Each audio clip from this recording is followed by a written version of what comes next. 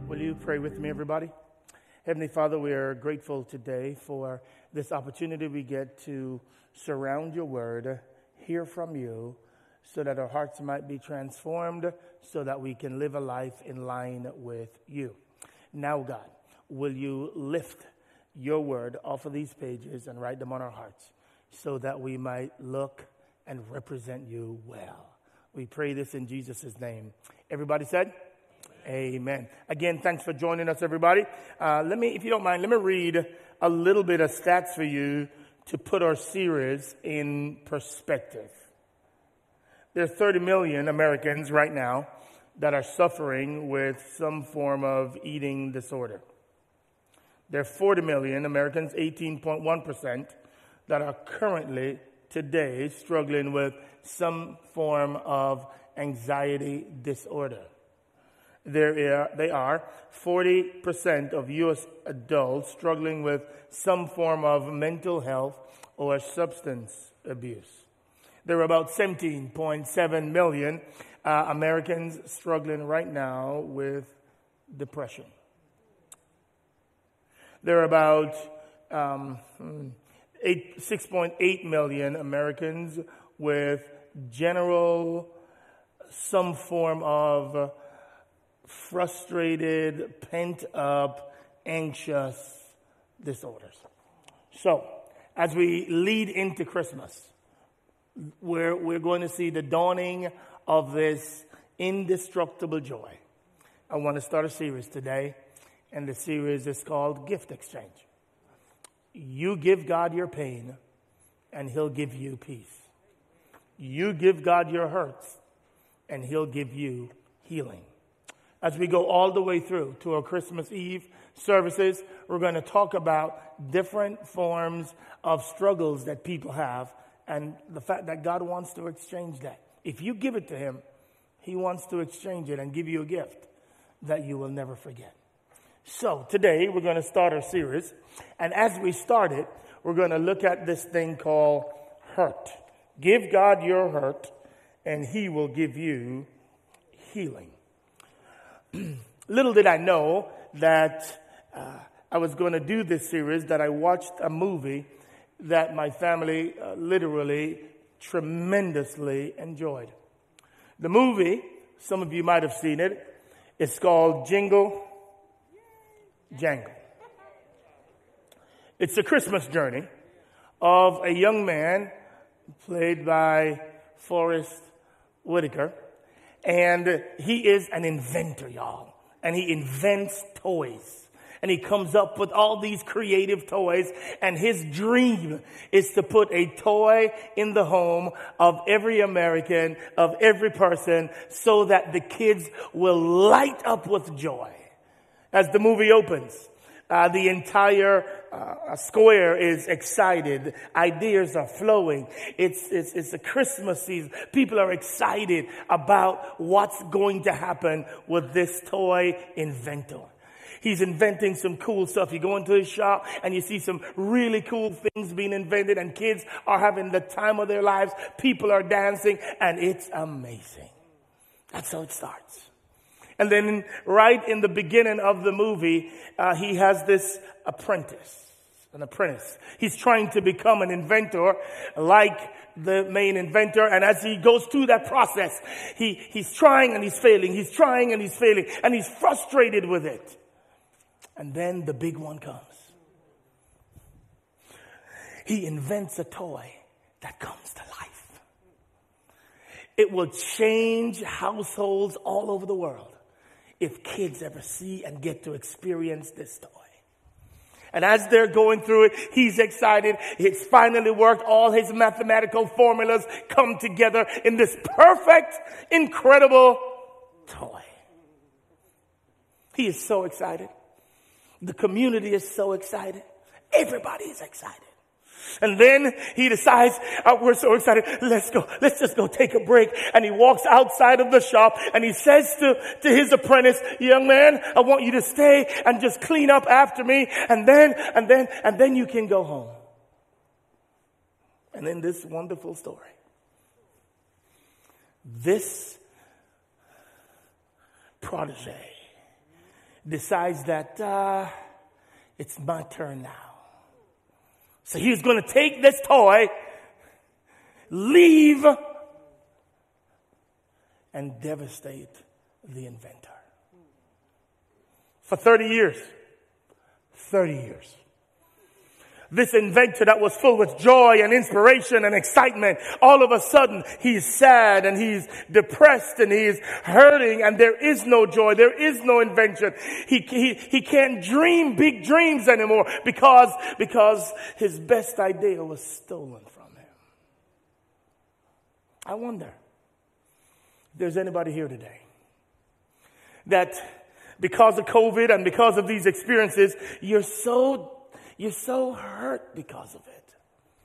I wonder if there's anybody here that for years and years and years, because of pain in your past, is walking around hurt, disappointed, crushed, can't get out of bed sometimes because of mistakes and regrets that you've made in your past. I just wonder for a moment, and by the way, I know how Americans do it, so we don't walk around like that. We fake it. But in the heart, you know, that's why you don't like silence. Because you got to have some noise around you so you don't have to listen to the stuff that's buried in your heart. So you have perfectly created the coping mechanism to avoid listening to the deafening silence of your heart, where you have to look back in the face of the pain, the abuse, whether verbal or physical. You have to look back in the pain of, I didn't have a good dad or a good mom that brought me up.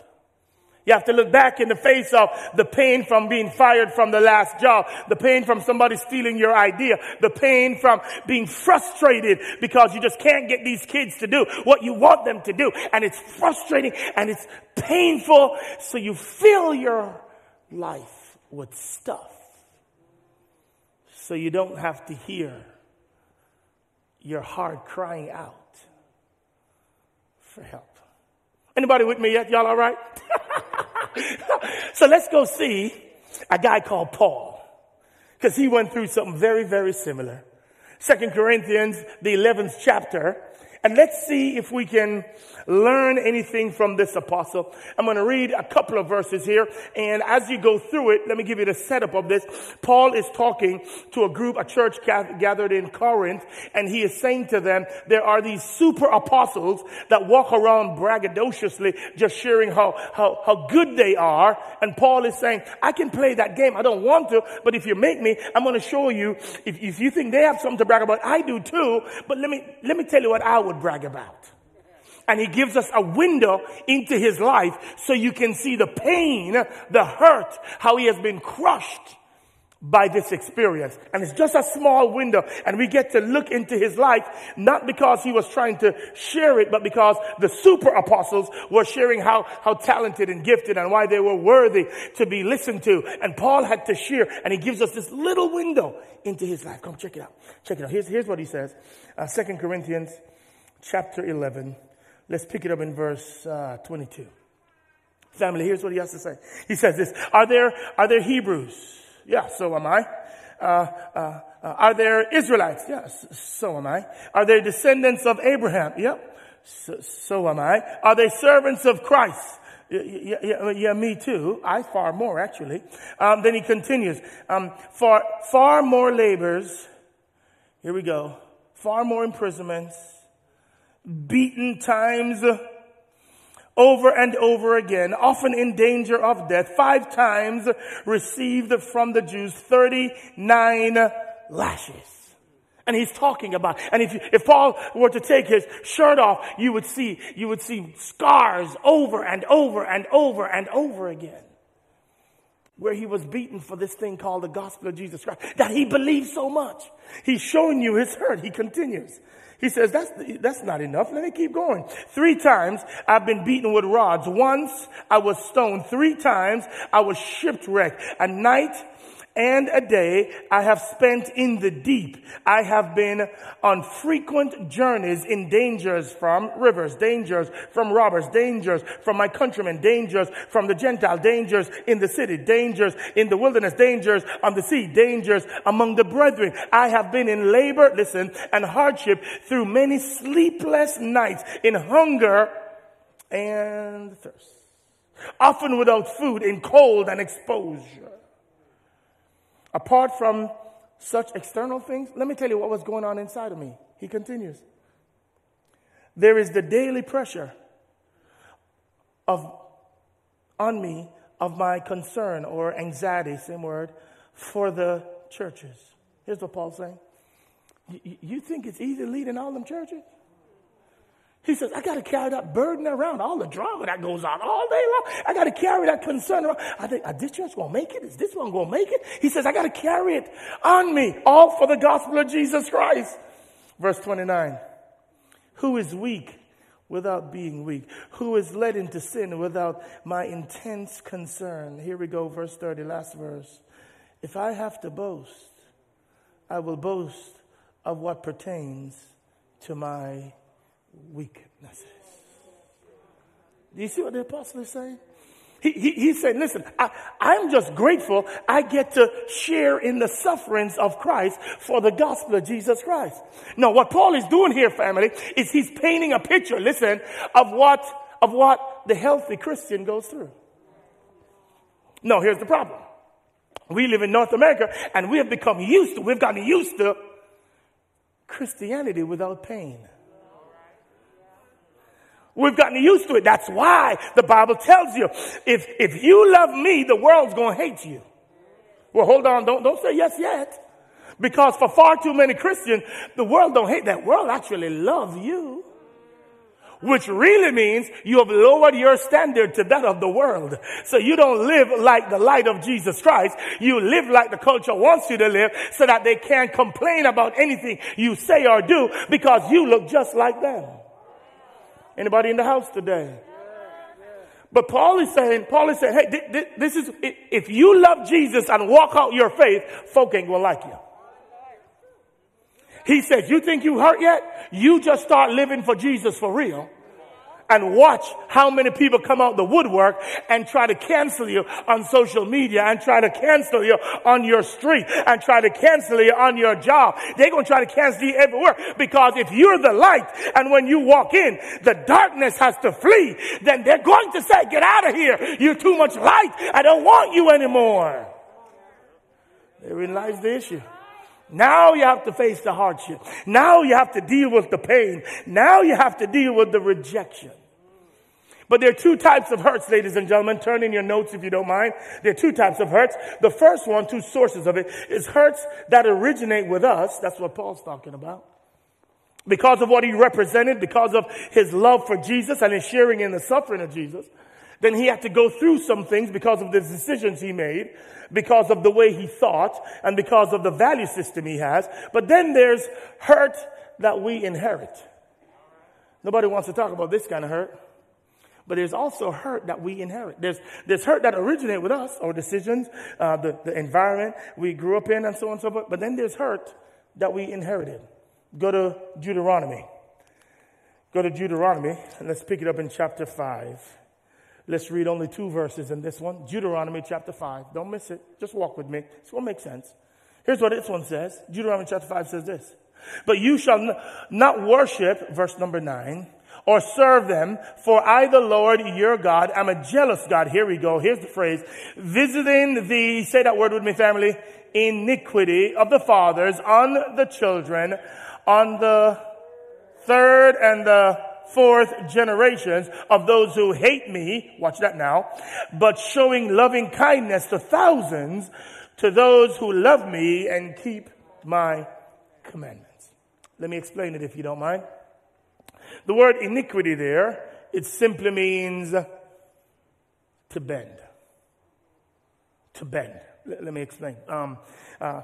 Parents, whenever God's calling you to lead your family, He wants you to show and reveal the character of Christ to your family. That's what He wants. He wants you to show your kids what it looks like to when Jesus embodies you and you're living out the principles and the lifestyle of Jesus. That's what's supposed to happen. But when you decide that you want to pick and choose what part of Christ's character to model and what part to leave out, y'all there? Okay. When you decide to do that, this is how you're supposed to look when you're reflecting Christ. When you're not reflecting Christ in some area, you start looking like this. But here's the problem. You think this is normal. So you're walking around like this. Because you have so much negativity which is not of Christ. So you walking around, but you don't realize it because it's so normal to you.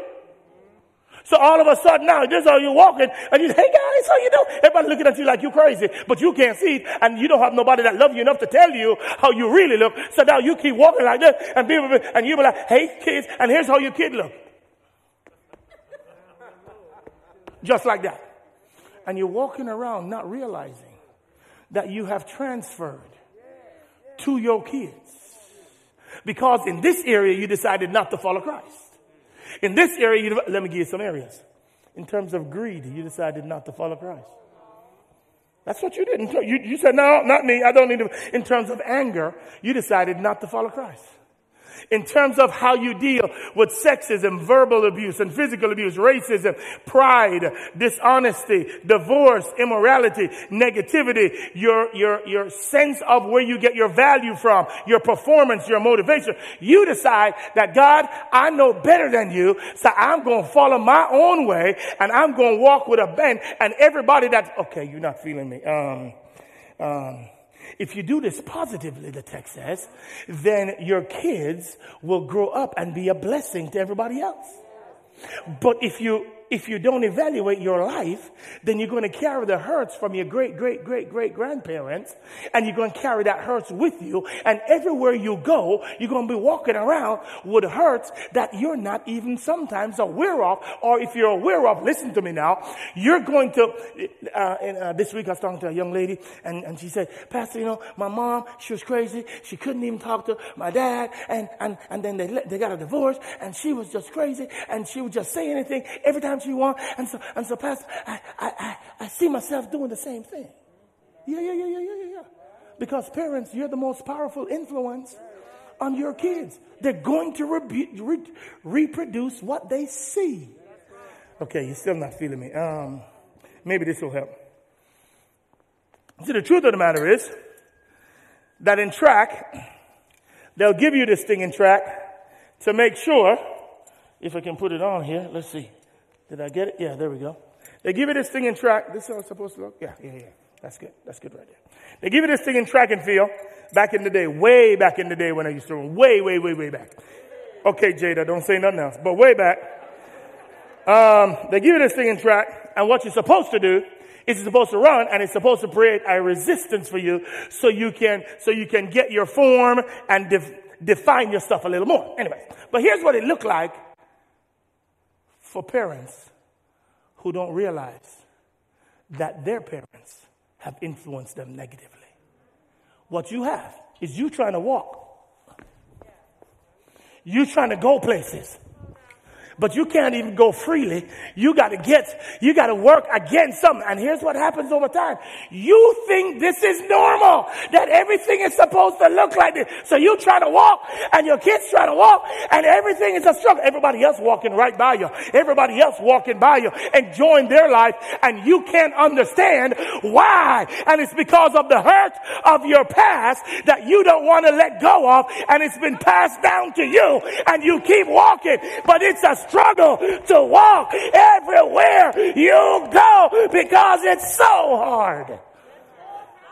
And God says, I have given you, and I desire to give you a gift so that you can take this off of you, so you can enjoy the healing of Jesus Christ. But you and I love walking around. I ain't changing nothing. They got to say, here's what somebody said the other day. Well, Pastor, I need a man that can handle me. You mean you want a man that love your baggage and walk with your baggage too. So that both of y'all can be holding hands.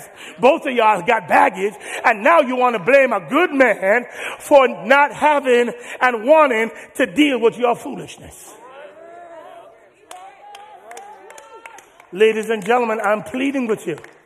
To the third and fourth generation. When you make a decision in today, it's not just affecting you. It's affecting everybody that watches you. Therefore, God invites you to this gift exchange today. Will you give him your hurt? The fact that you want to hide it away. You want to cover it up. You want to do all that. He says, no, I want you to give it to me. Because it's affecting every relationship you have. And you don't even realize it. Can I get a witness, man? So here we go. I'm going to keep it on. Just to show you that you got to release it. You got to release it. Here's what happens. So when you have both these sources of hurt that's influencing you, here's what happens now. Now life hurts. That's the first number one in your blank. Now life hurts. Now you're walking around, it started with pain, but now it's lodged in your heart. It accumulates in your heart. That's thought number two. Unless we deal with the pain properly when it occurs, it accumulates within our hearts. And when you don't address it then, those unresolved problems compromise your mental, emotional, physical, and relational health. Now it's affecting how you talk to God. Because you want to blame God for not delivering you out of some stuff. Now it affects how you deal with anybody that comes across your path. It affects how you deal with your coworkers. It affects how you deal with your employees. It affects how you deal with your boss. It affects how you deal with your spouse. It affects how you deal with your kids. All because of your unawareness that you're walking around with this everywhere you go. But it's accumulating in your heart. So now you don't see it fully. Because you have mastered the art of masking it. Watch it. It hurts you so much, it's now become your identity. It now defines you. Because now you can't see yourself unless you see this. So everywhere you go, everybody, you are now known for your negativity. You are now known for the fact that you can't keep your mouth shut. You are now known for the fact that you're greedy and it's all about money for you. You are now known, it's identity. Your identity, your identity is no longer in Christ. Your identity is in the pain of your past. Now, anytime anybody see you, they know what you're going to talk about because you carry your pain with you. Now, every time you open your mouth, they know what's going to come next because you carry your pain with you. And the question is, God invites you today. Will you take it off? Will you please? Will you exchange gifts with me? Here's what he's saying to you. Will you do this for me, please? He says, will you please open up one of these? Will you please give him yours? Whatever your pain is. For some of you, it's heartbreak. Will you give him your heartbreak? Because when you give it to him, he wants to give you a gift in return. Will you give him that? For some of you, let's see. For some of you, it's not your heartbreak. For some of you, it's, let's see. God says, it's rejection. Will you give him your rejection? Will you leave it? Will you get rid of it? Will you take stuff off so he can do what he wants to do in your own heart? But it gets better. Here's what we do. Please take some notes right here. Here's what we do. We have three ways. We all have a strategy to deal with this pain. What do, y'all? We're either going to follow David, or we're going to follow Solomon, or we're going to follow Absalom. All three of them dealt with their pain, dealt with their hurt, and covered it up. All three of them. King David. My boy David, he was always overlooked by his dad. Hey, do you have a son? I need to see a son. Everybody gets called except David. David is looking for this affirmation from Dad. He's looking for that boy, David. I'm proud of you. He's looking for David. Let's go for a walk together, David. He's looking for David. Let's go do this together, David. And David is looking for a pat on his back and an affirmation from his dad. And he never gets it. So he's walking around with these scars. And a lot of people today are walking around. Their dad wasn't in their lives and they don't realize that there's a yearning for affirmation from a man on your life. And because you don't have it, you now go looking for affirmation in all the wrong places. So David did. So instead of exchanging the healing of the heart, David said, well, maybe I can go find it with Bathsheba. Because she affirmed me. She told me I was a great king. She told me, you all that, David. You all that. And because of it, listen, he medicated. That's the word you're looking for. He medicated his pain. He said, let me pop some pills called affirmation from my girl Bathsheba. And it medicated. But there's a second one. No. Some of you be like, yeah, that's not me. That's okay, no problem. Solomon didn't medicate his, he motivated his. See, because Solomon loved to build stuff. He killed his brother. He loves to build stuff. He wants to build stuff. In other words, since he was in hot pursuit of being the man, he came from David and Bathsheba. And so now he's always having to prove himself. So what did he do? He says, I'm just going to start building stuff. So I'm going to build and build and build and build and build and build and build and build and build and build and build and build. And every single thing he built came to ruins. Because what he thought was, if I just achieve more, I can hide the pain in my heart by just achieving more and more and more and more and more. That's what many of us do, don't we? We just say, let's just work harder. Fellas, come on, fellas. We just want to work hard. Let's just work hard. Yeah. I can do it. I can provide for my family. Oh, yeah, we're going to do it all. Oh, yeah, we're going to do this thing big. And you think the healing is found in doing more. Can I get a witness? Y'all quiet in here. Y'all all right? Are y'all with me, family? Online, are y'all with me so far? I'm trying to help somebody now. So you're either going to choose medication, or you're going to choose motivation, or you're going to go the route of Absalom. You know what happened to my boy Absalom, right? He had a brother, half-brother, that raped his sister Tamar. And he despised. He was so angry. But he couldn't do nothing immediately. So he waited. And he thought about it. And he stewed over it. And it just percolated and percolated and percolated and percolated. And he wouldn't deal with it. So he allowed it to percolate and percolate and percolate and percolate and percolate. So that 2 years later, it took 2 years. And he said, I'm going to kill you. And he sent his peeps to go kill him. Because he wouldn't release him. No, I know what you're saying, fam. I know what you're saying. You're saying, well, yeah, Pastor, I ain't going to kill nobody. No, but you write him off. You argue, I wish the worst on you. I hope you die. I wish you lose your job. I wish you would die today. I just can't stand you. I wish all your kids will die. I wish all your kids get sick. And you just go on a tirade in your mind, wishing the worst for the people that hurt you, because you don't want to give your hurt to Jesus. Are you walking with me, family? This is a big deal, man. It's a big deal. And because of it, all our relationships are affected. Our relationship with God, affected. Our mental health, affected. Our physical health, affected. All because we don't want to take it off and say, all right, God, I've done it my way. It don't work. I need to try your way. Will you heal my heart, God? Come on, let's see what he says. Come on, let's see if we can turn this corner and get to some good news. But hold on. I got to go to number 2 first. Let's go to number 2. Did I finish all my little blanks? Yeah, I did. Good. Number 2.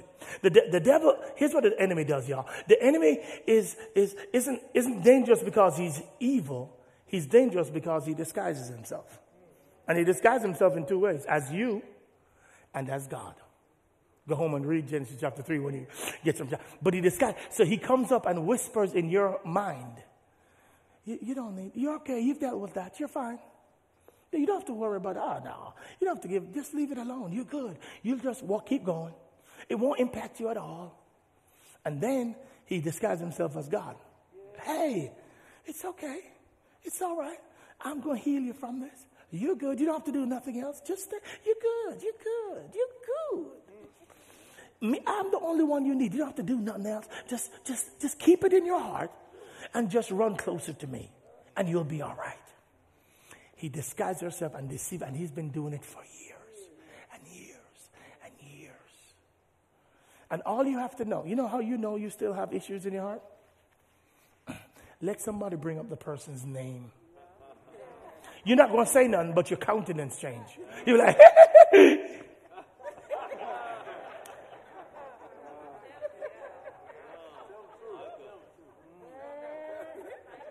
let you get an email from them.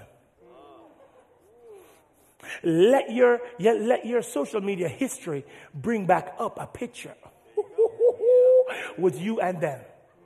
See how quickly you delete it. Come on, let's keep going. So then how did Paul deal with his hurt? I want to go to 2 other passages and then we're done. How did Paul deal with his hurt? Turn back over to 2 Corinthians chapter 1. 2 Corinthians chapter 1. I want you to see, Paul showed us the window, but my question is, Paul, how did you deal with this stuff, man? This ain't no easy stuff. How did you deal with this? Well, he tells us. Here's a piece of passage that you need to make sure you highlight in your Bible. Let's pick it up in verse number 3. Here's what Paul says. Paul, how did you deal with the hurt? How did you deal with the stuff you inherited? How did you deal with the stuff that originated with you? Here we go. He tells us, blessed be the God, verse 3 of 2 Corinthians chapter 1. Blessed be the God and Father of our Lord Jesus Christ. Here we go. The Father of mercies and here it is, God of all comfort. So he says, I got a God of all comfort. The only reason I made it through this thing is because the God of all comfort was with me. That's how I made it through it. Because I know a God that he comforts me in the midst of my pain. And I know how to run to him and ask him to comfort me. The Bible continues. Watch the text. He continues. Who comforts us in all our affliction so that we will be able to comfort those who are in any affliction with the comfort with which we ourselves are comforted by God. Now here it is. Here go the problem. Do you know why so many church people are not comforted? Because the same church people have not been comforted by God, which is why they don't know how to comfort other people. So no, God himself wants to use you to comfort others, but you haven't even dealt with your drama yet, so you don't even know what it feels like to receive the comfort from God, so you are now equipped to comfort others. So the body goes around being hurt, being battered, being bruised, carrying scars in your heart, and ain't nobody can comfort them because we have not yet learned to receive that kind of comfort from God. So we go to people in the world to get comforted when we really, as a body of believers, ought to be comforting each other. Paul tells you, he continues. The text, it's so rich. He continues. He says, let's go to verse number 5. For just as the suffering of Christ are ours in abundance. Whoa. You messed me up right there, Paul. Just like the sufferings of Christ are ours in, say that next word with me. So why are you running away from suffering? If it's supposed to be yours in abundance. If you're supposed to be like Christ, he suffered with his enemies and he still allowed that suffering so that he could set you free. Then why are you running from suffering? Why aren't you calling for God to comfort you in the midst of the suffering instead of keep running away from it? The text continues. It's so good it continues. The text says, so also our comfort is abundant through Christ. Let me read the verse 5 again. For just as the sufferings of Christ are ours in abundance, so also our comfort is abundant through Christ. Last verse, verse number 6. But if we are afflicted, it is for your comfort and salvation. Or if we are comforted, it is for your comfort, which is effective in the patient enduring of the same sufferings which we also suffer. Let me read verse 7. For our hope for you is firmly grounded, knowing that as you are sharers of our suffering, so also you are sharers of our comfort. Here's all he's trying to say. Since you're a Christian and you realize that part of the Christian life is suffering, then you also realize part of the Christian life is being comforted by the comfort from God. Both of those work hand in hand.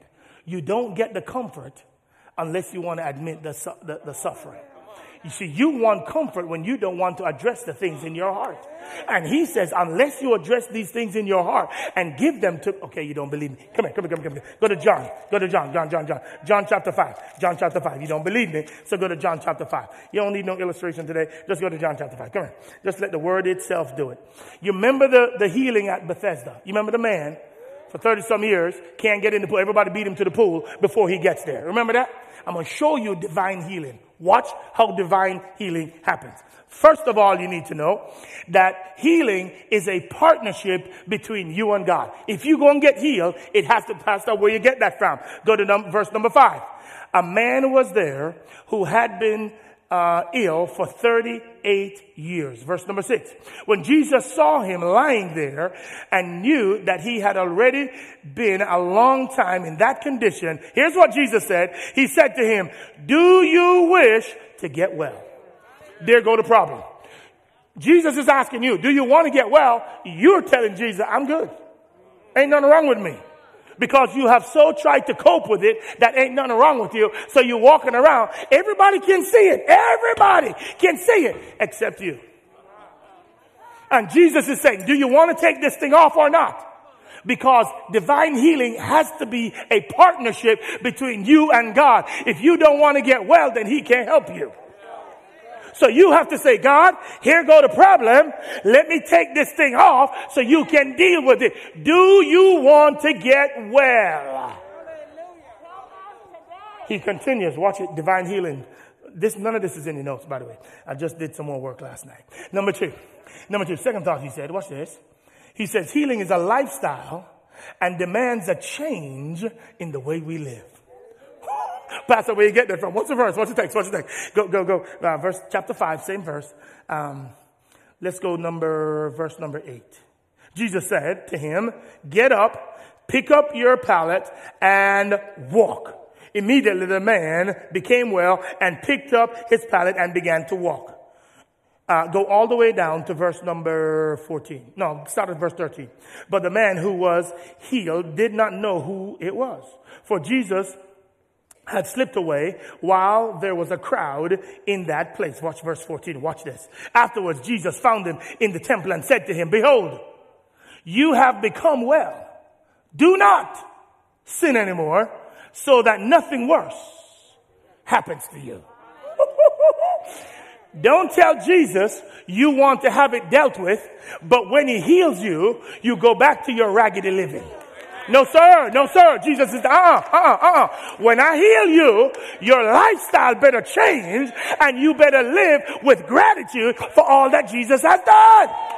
You see, we got people who want to say, God, yeah, will you heal me, God? And you get healed and then you go start doing exactly the same things you were doing before. Jesus says that means you're going to have a hardened heart. And that hardened heart means I can't get through to you no more, which means I have to turn you over to the enemy. That's where you're headed.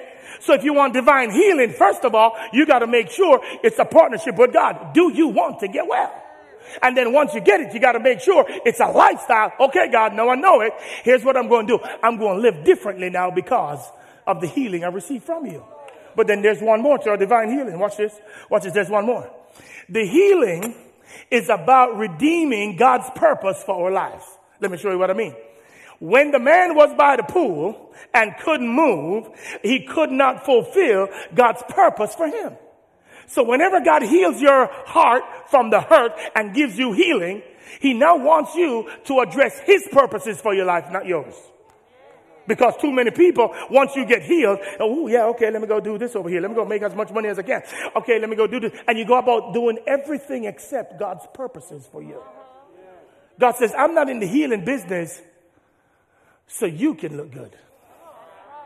I'm in the healing business so I can look good.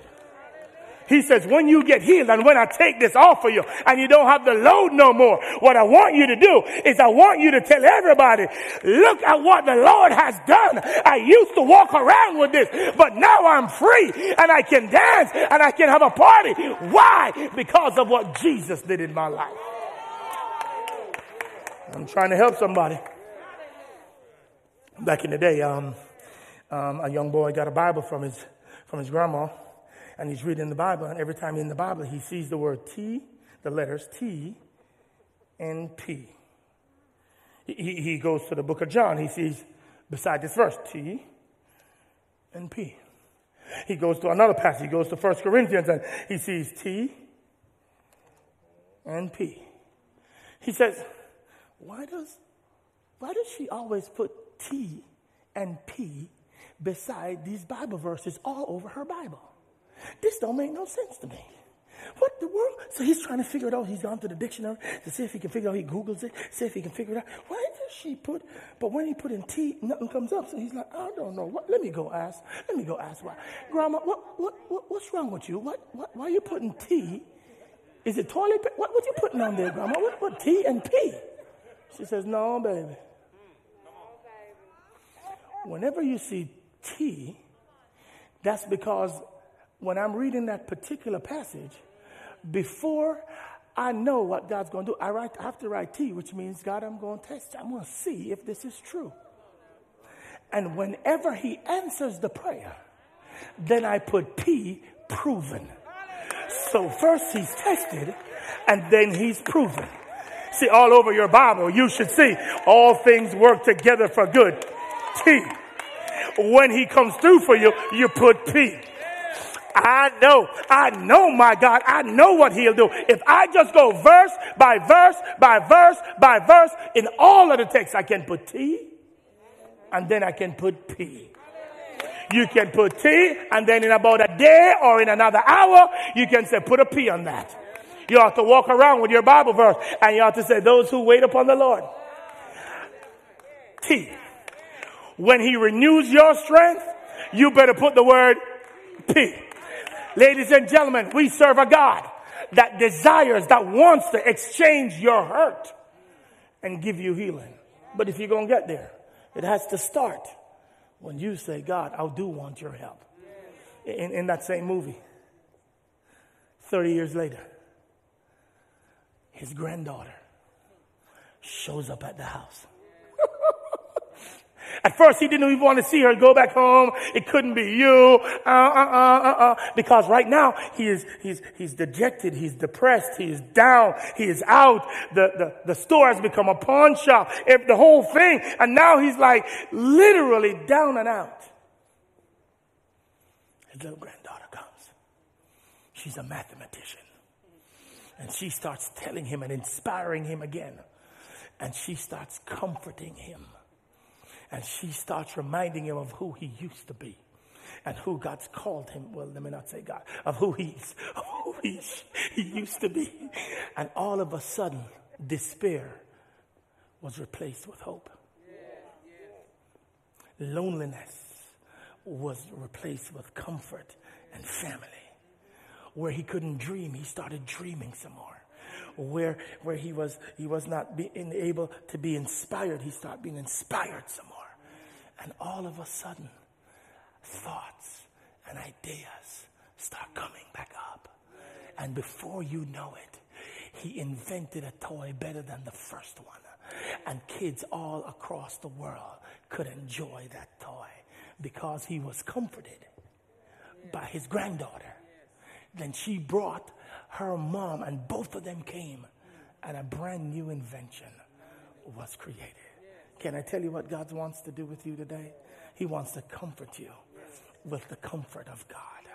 And he wants, once he's comforted you, once you have received the healing, then he wants you to go find everybody else you can find and tell them who you used to be and who you are today. Can I get a witness, one family? Glory to God in this place. Glory to God in this place. Will you allow me to pray with you, please, fam? Heavenly Father, will you please hear the cries of your people? For all of us who have accumulated hurt and pain in our hearts, and it's there. We've masked it. We've found ways to cope with it, but it's there. Will you ask us the question of, again, do you want to get well?